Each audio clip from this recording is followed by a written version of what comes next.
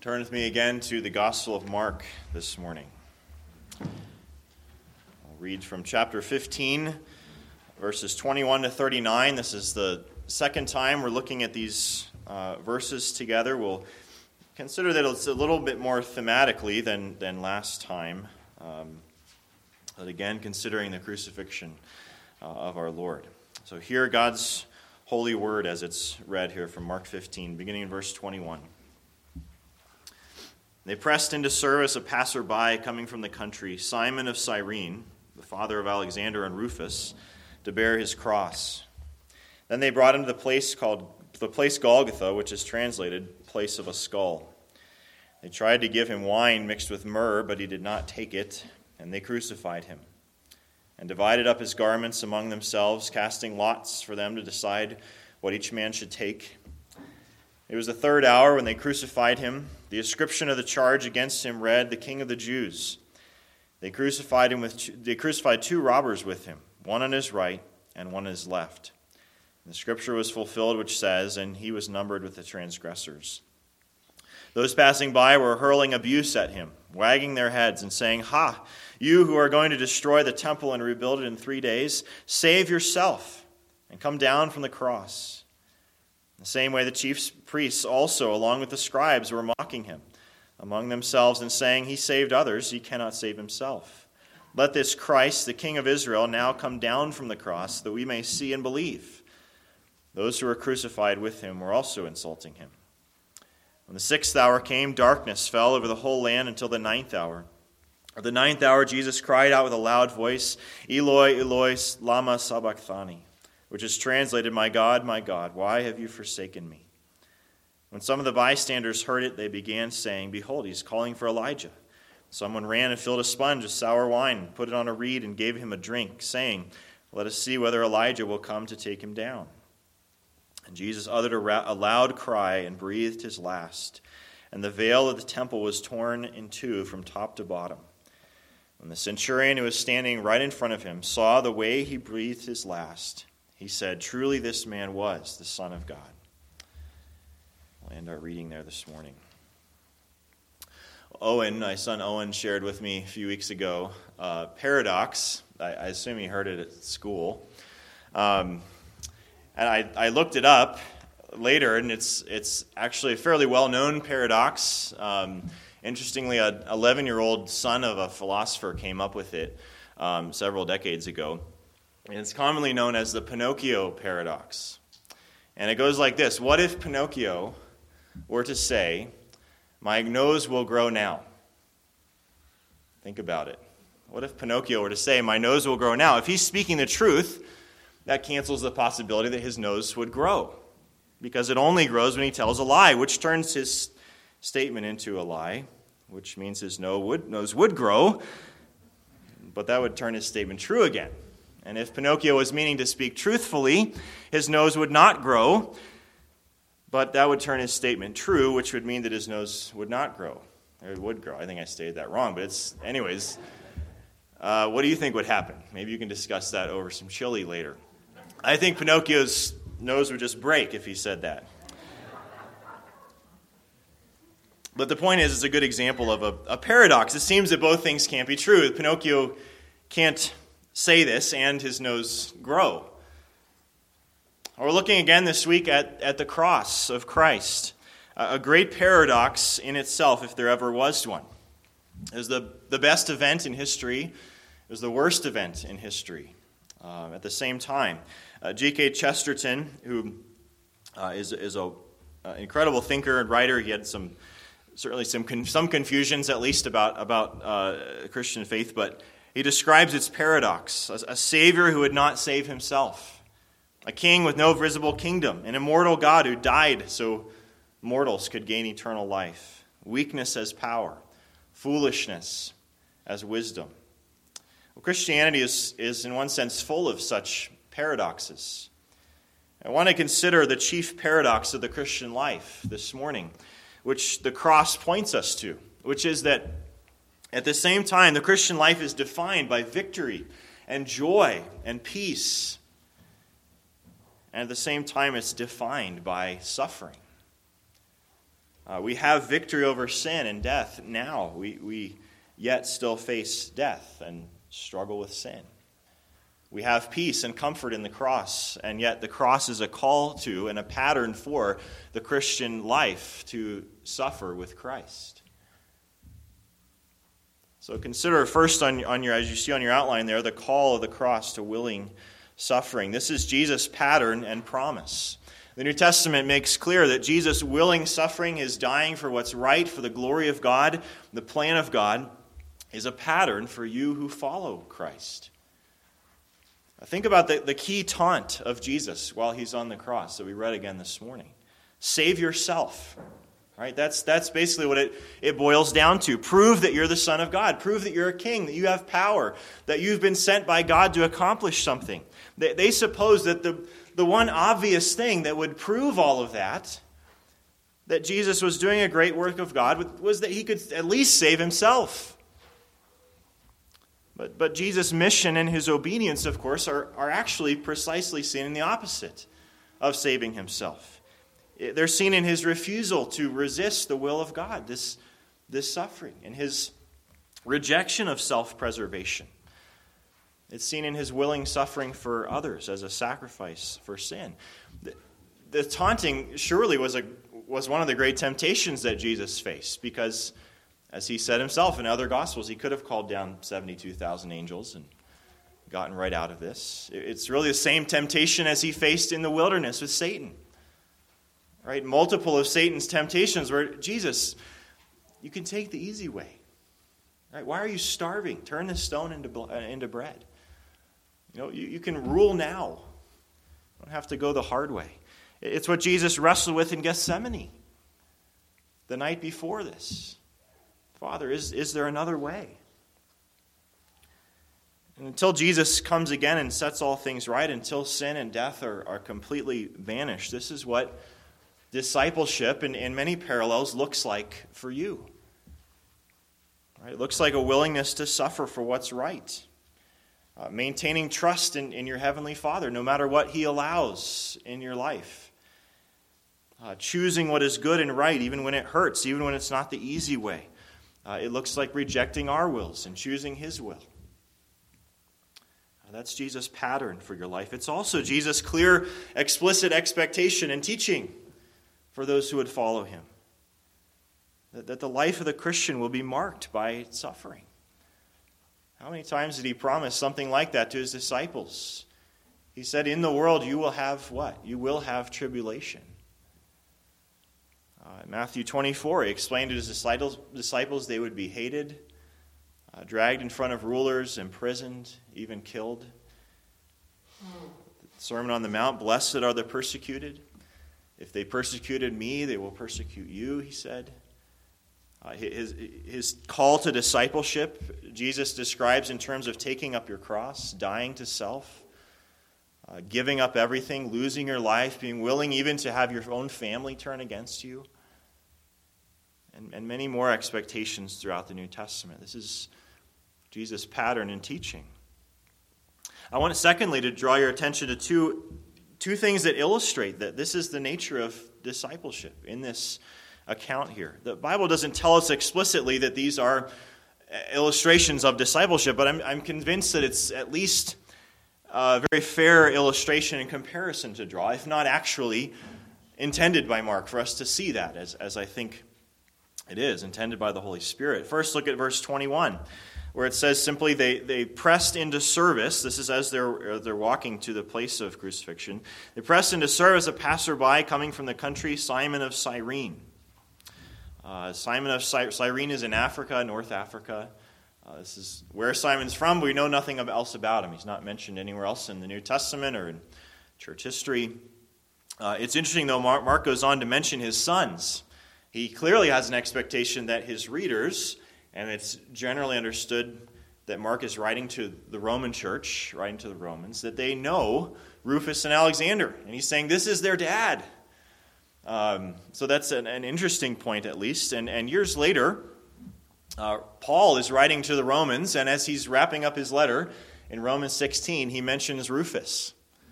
Very probably, I suppose, the same person in the Church of Rome there.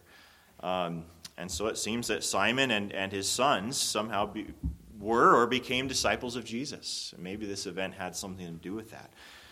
It was common to have the prisoner to be executed, to carry their cross, not the entire cross, but the cross beam, the horizontal beam, to the place of execution. It's also not surprising given the nature of the flogging and what that was that we read of a couple weeks ago, that Jesus was unable to do that. And so Simon was, perhaps somewhat randomly, forced into service to carry that for him.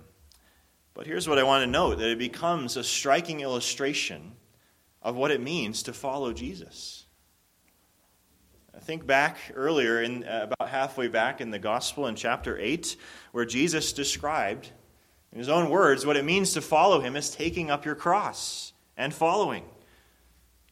And when we came to that chapter many months ago, whenever that was, in chapter 8, I noted that saying, carrying your cross or your cross to bear, has been adopted and cheapened in our popular culture. It's a common phrase. People refer to some annoyance in their life, a pesky neighbor, a weight problem, or a mean boss, or whatever, and say, it's my cross to bear. Right? But the cross was not, on Jesus' lips, not in that day, not a symbol of annoyance or inconvenience. Right? It was a symbol of death. The death of the person. Discipleship, by Jesus' description, is dying to self, dying to what you want and what is simply comfortable or happy or fun, and choosing what is right and good and glorifying to God, even in suffering, even to the point of dying. And so Simon here is literally carrying a cross, literally following Jesus on the road, pointing to the fact, I think, that what Jesus said about discipleship is not just a saying. It's not just Christianese. Bear your cross. It's a concrete reality, a necessity, as it is here in a literal way in this story. It comes to life in real ways. Right? Carrying your cross means willingly accepting mocking of your faith in loyalty to your Savior. It means rejecting anger and bitterness in yourself and choosing patience and love. It means we don't begrudgingly endure the realities and responsibilities of life in serving Christ, in showing hospitality or enduring sickness or changing diapers and washing dishes and so on. It's all done in willing trust and even joy and service to our Savior. The monotonous, the painful, and the joys in life. And we expect it to be hard.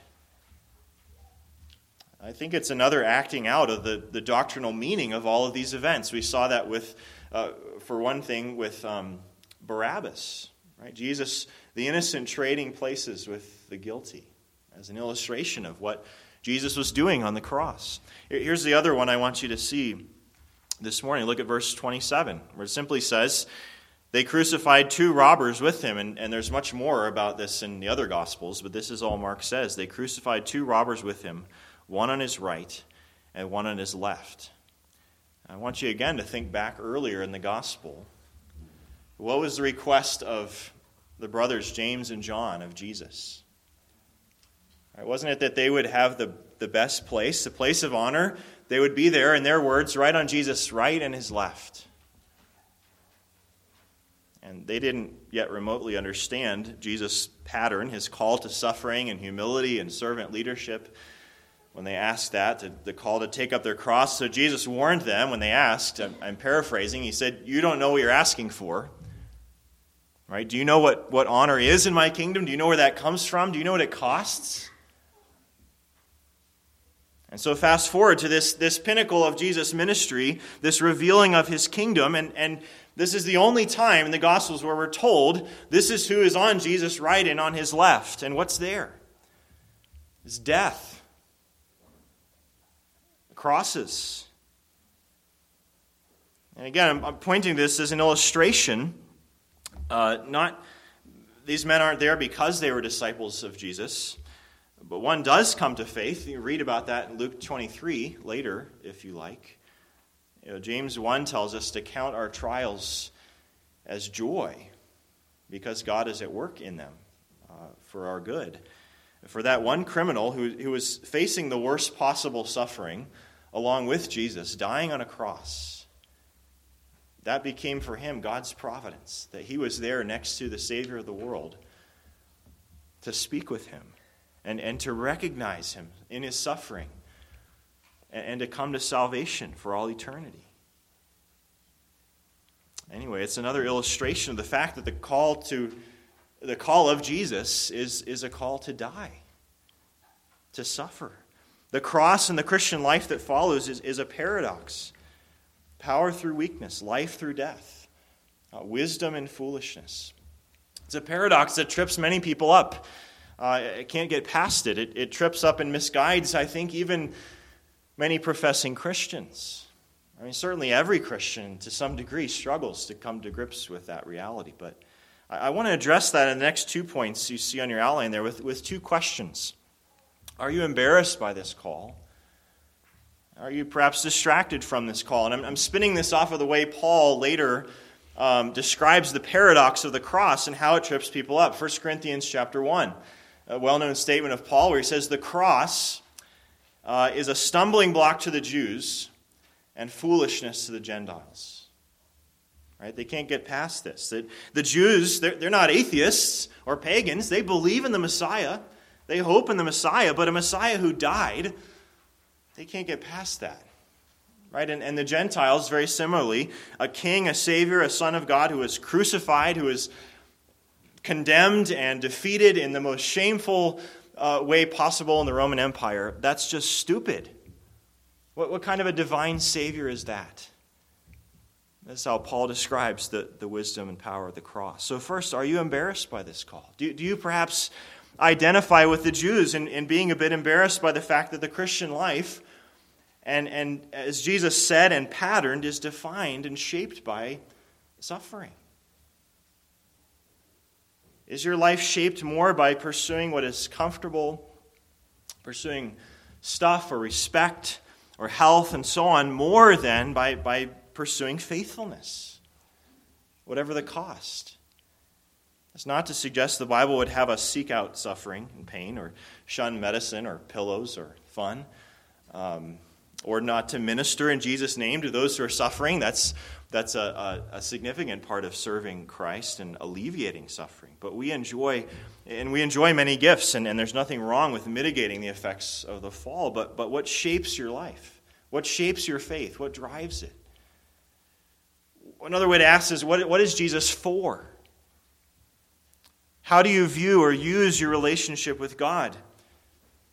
To put it to a practical question, in prayer, do you more readily run to God and say, take away my pain, fix this problem, fix this relationship, take away this disease, whatever it is? Or do you first and more readily ask for patience, for willingness to suffer with Christ, for growth and trust in God's plan and confession of your sin? And in other words, and there's nothing wrong with the first set of prayers, Lord, take away these pains, but do you view your relationship with God as a sort of cosmic vending machine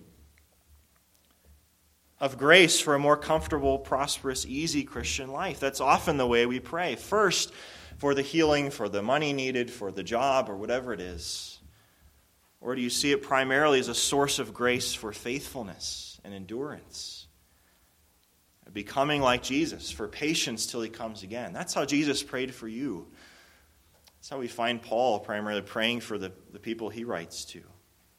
I've quoted before sociologist Philip Reith, who's not a Christian. I think he was a Jew, but commented somewhat famously on present-day American Christianity being marked by people going to church to feel happy, to be made to feel good. Whereas he observes that it seems to him that it used to be people went to church to have their misery explained to them, as he says. To understand suffering, rather than to try to escape it, be distracted from it. 2 weeks ago, I got in the mail here at the church, unsolicited, a book. It was a good-sized book, a couple hundred pages at least. And it was all about how to access the power of God for your life. in a certain way, and it sadly reflects a large segment of Americans. It was not about how to access the power of God for faith or for faithfulness, endurance, for sanctification. It was about how to heal diseases, how to prosper, how to be successful, how to overcome poverty and problems, outwardly, tangibly, physically, how to access the power of God, as it said. And all the chapters are all these keys, these secret methods for overcoming suffering. The Christian's relationship to God is viewed as a way to get physical and economic power and progress, really, in the world. If you just believe in the right way, if you just pray in the right way, if you use this key and turn it, you can be successful, you can be healed, you can get what you want and heal other people. And this is not what Jesus promised or demonstrated. Yes, Jesus healed people, a few people in a very brief window of time for very specific purposes. It's not what he just promised to his people. And sadly, it destroys the example and expectation and gospel of Jesus, what it's for. It turns Jesus into a sort of self-help genie for comfort outwardly. And I would suggest that book, that perspective, takes on the very perspective of the tormentors of Jesus on the cross. Surely suffering can't be the will of God. If you just have enough faith, if you pray the right prayer, if you understand the keys to unlock the secret power of God, then you can have what you want. You can come down from the cross. It's easy.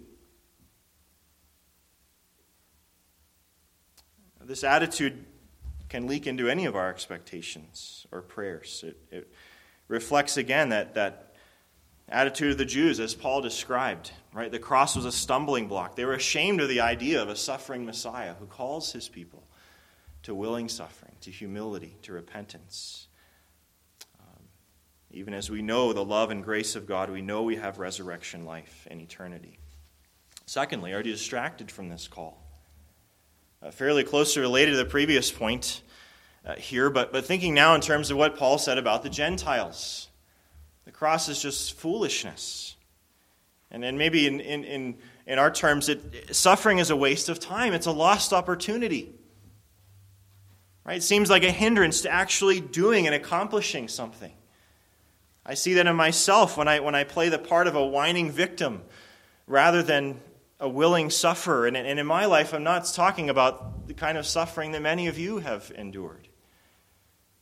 But just in everyday things, when I want to complain about other people or the struggle and monotony of life or intense challenges in my calling or frustrations with parenting, and I somehow think and act as if I'm above the pattern and the call of Jesus, entitled to comfort, rather than seeing these things as the very call of Christ himself.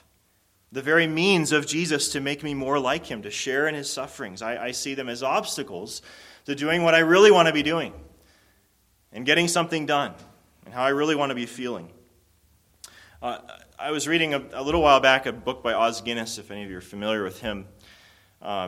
It gives an example, I think a very good example, of what I'm talking about writ large on American Christianity. He laments the way the church has desired public influence and power and has pursued that through a particular political party and particular methods over against, he says, Jesus' call and example, adopting a secular strategy of blaming and playing the victim to gain influence and power. He writes this: "Shame on such a deliberately chosen strategy. A strategy of victim playing should be unthinkable for followers of Christ. Put simply, it's factually misleading, morally hypocritical, politically ineffective, and psychologically dangerous. Worst of all, it is unfaithful. A deliberate and outright denial of Jesus' teaching and call to suffering and rejection." That's what we should expect to be as the church. Not that we seek it out, again. He goes on, "Have these Christian leaders no shame? Let them scour the New Testament from beginning to end. They will not find one single line to justify the politics of anxiety and resentment that have characterized much of their stand in public life." think it's worth reflecting. Why is the church growing like wildfire in China and Africa and places differently than what we see here, in places where outwardly it's persecuted far beyond what we experience? I think there could be many answers to that question. Some answers we can't know, but it seems to me that it could at least be in part that many believers in other places are not playing the part of a whining victim, but are boldly forced into, but they're boldly suffering for Christ, with a bold witness to the lordship and victory of Christ, whatever their circumstances. I think maybe the lesson could be for us to stop embracing the pattern of anxious whining about leftist politics or whatever it is, and embrace Christ's call to victory through suffering.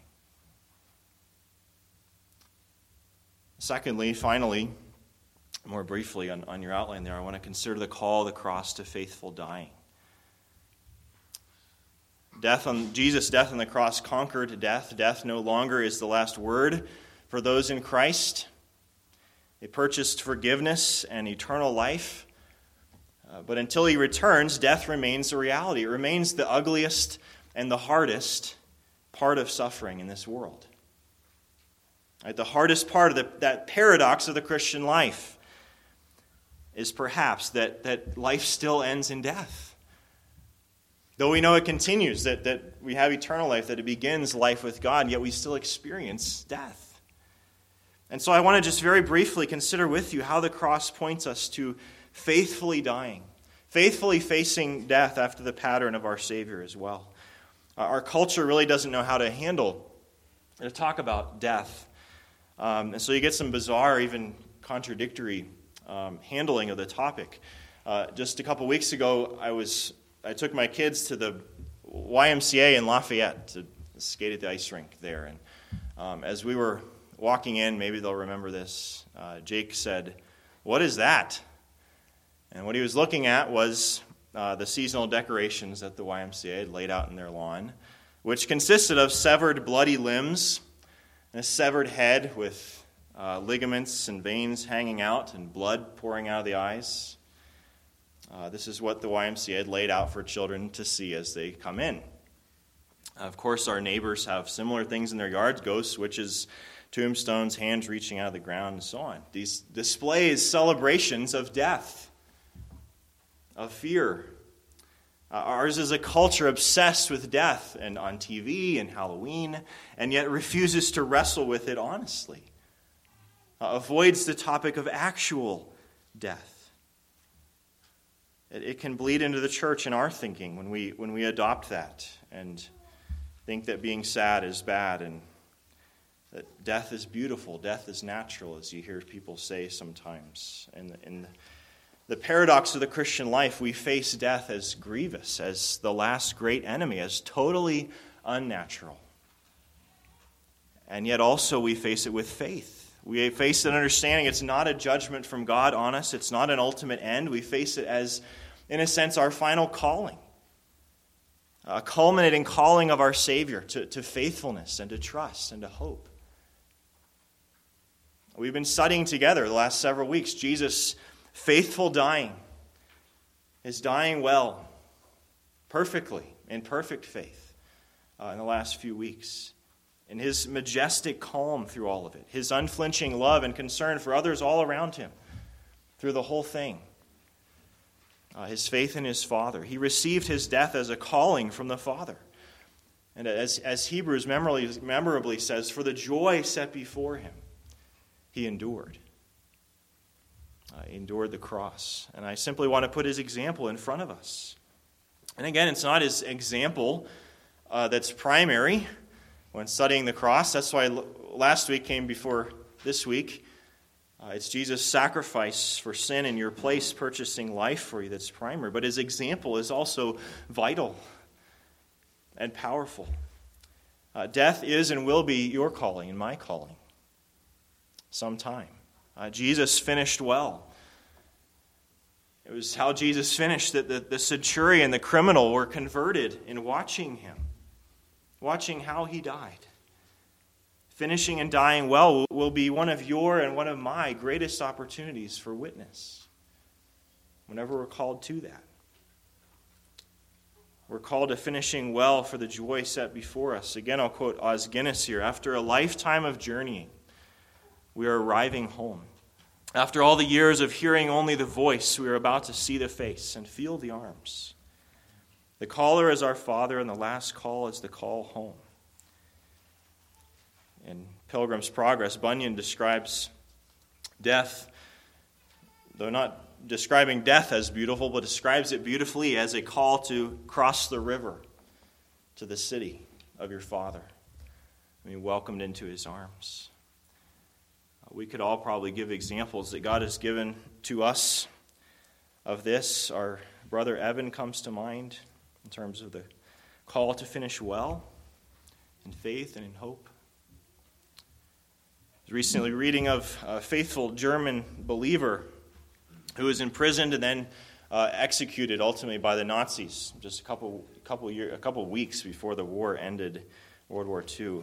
Helmuth von Moltke was his name. He was kind of a big deal in Germany, but he was imprisoned for a long time. He wrote to his wife from prison just before his execution. It was scheduled for the next day. He wrote, "Dear heart, my life is finished. This doesn't alter the fact that I would gladly go on living, that I would gladly accompany you a bit further on this earth. But then I would need a new task for God. The task for which he made me is done." A great example. A call to live out the paradox of this life with the example of Jesus before us. I want to just close with a further reflection of Chesterton on Christian paradox. He gave many examples in his writing. This one is on courage, the paradox of courage that applies to the point I'm trying to make here. He says, "Courage is almost a contradiction in terms. It means a strong desire to live, taking the form of a readiness to die. He that would lose his life will save it is not a piece of mysticism for saints and heroes. It is a piece of everyday advice for sailors or mountaineers. The paradox is the whole principle of courage. A soldier surrounded by enemies, if he is to cut his way out, needs to combine a strong desire for living with a strong carelessness about dying. He must not merely cling to his life, for then he would be a coward and will not escape. He must not merely wait for death, then he will be a suicide and will not escape. He must seek his life in a spirit of furious indifference to it.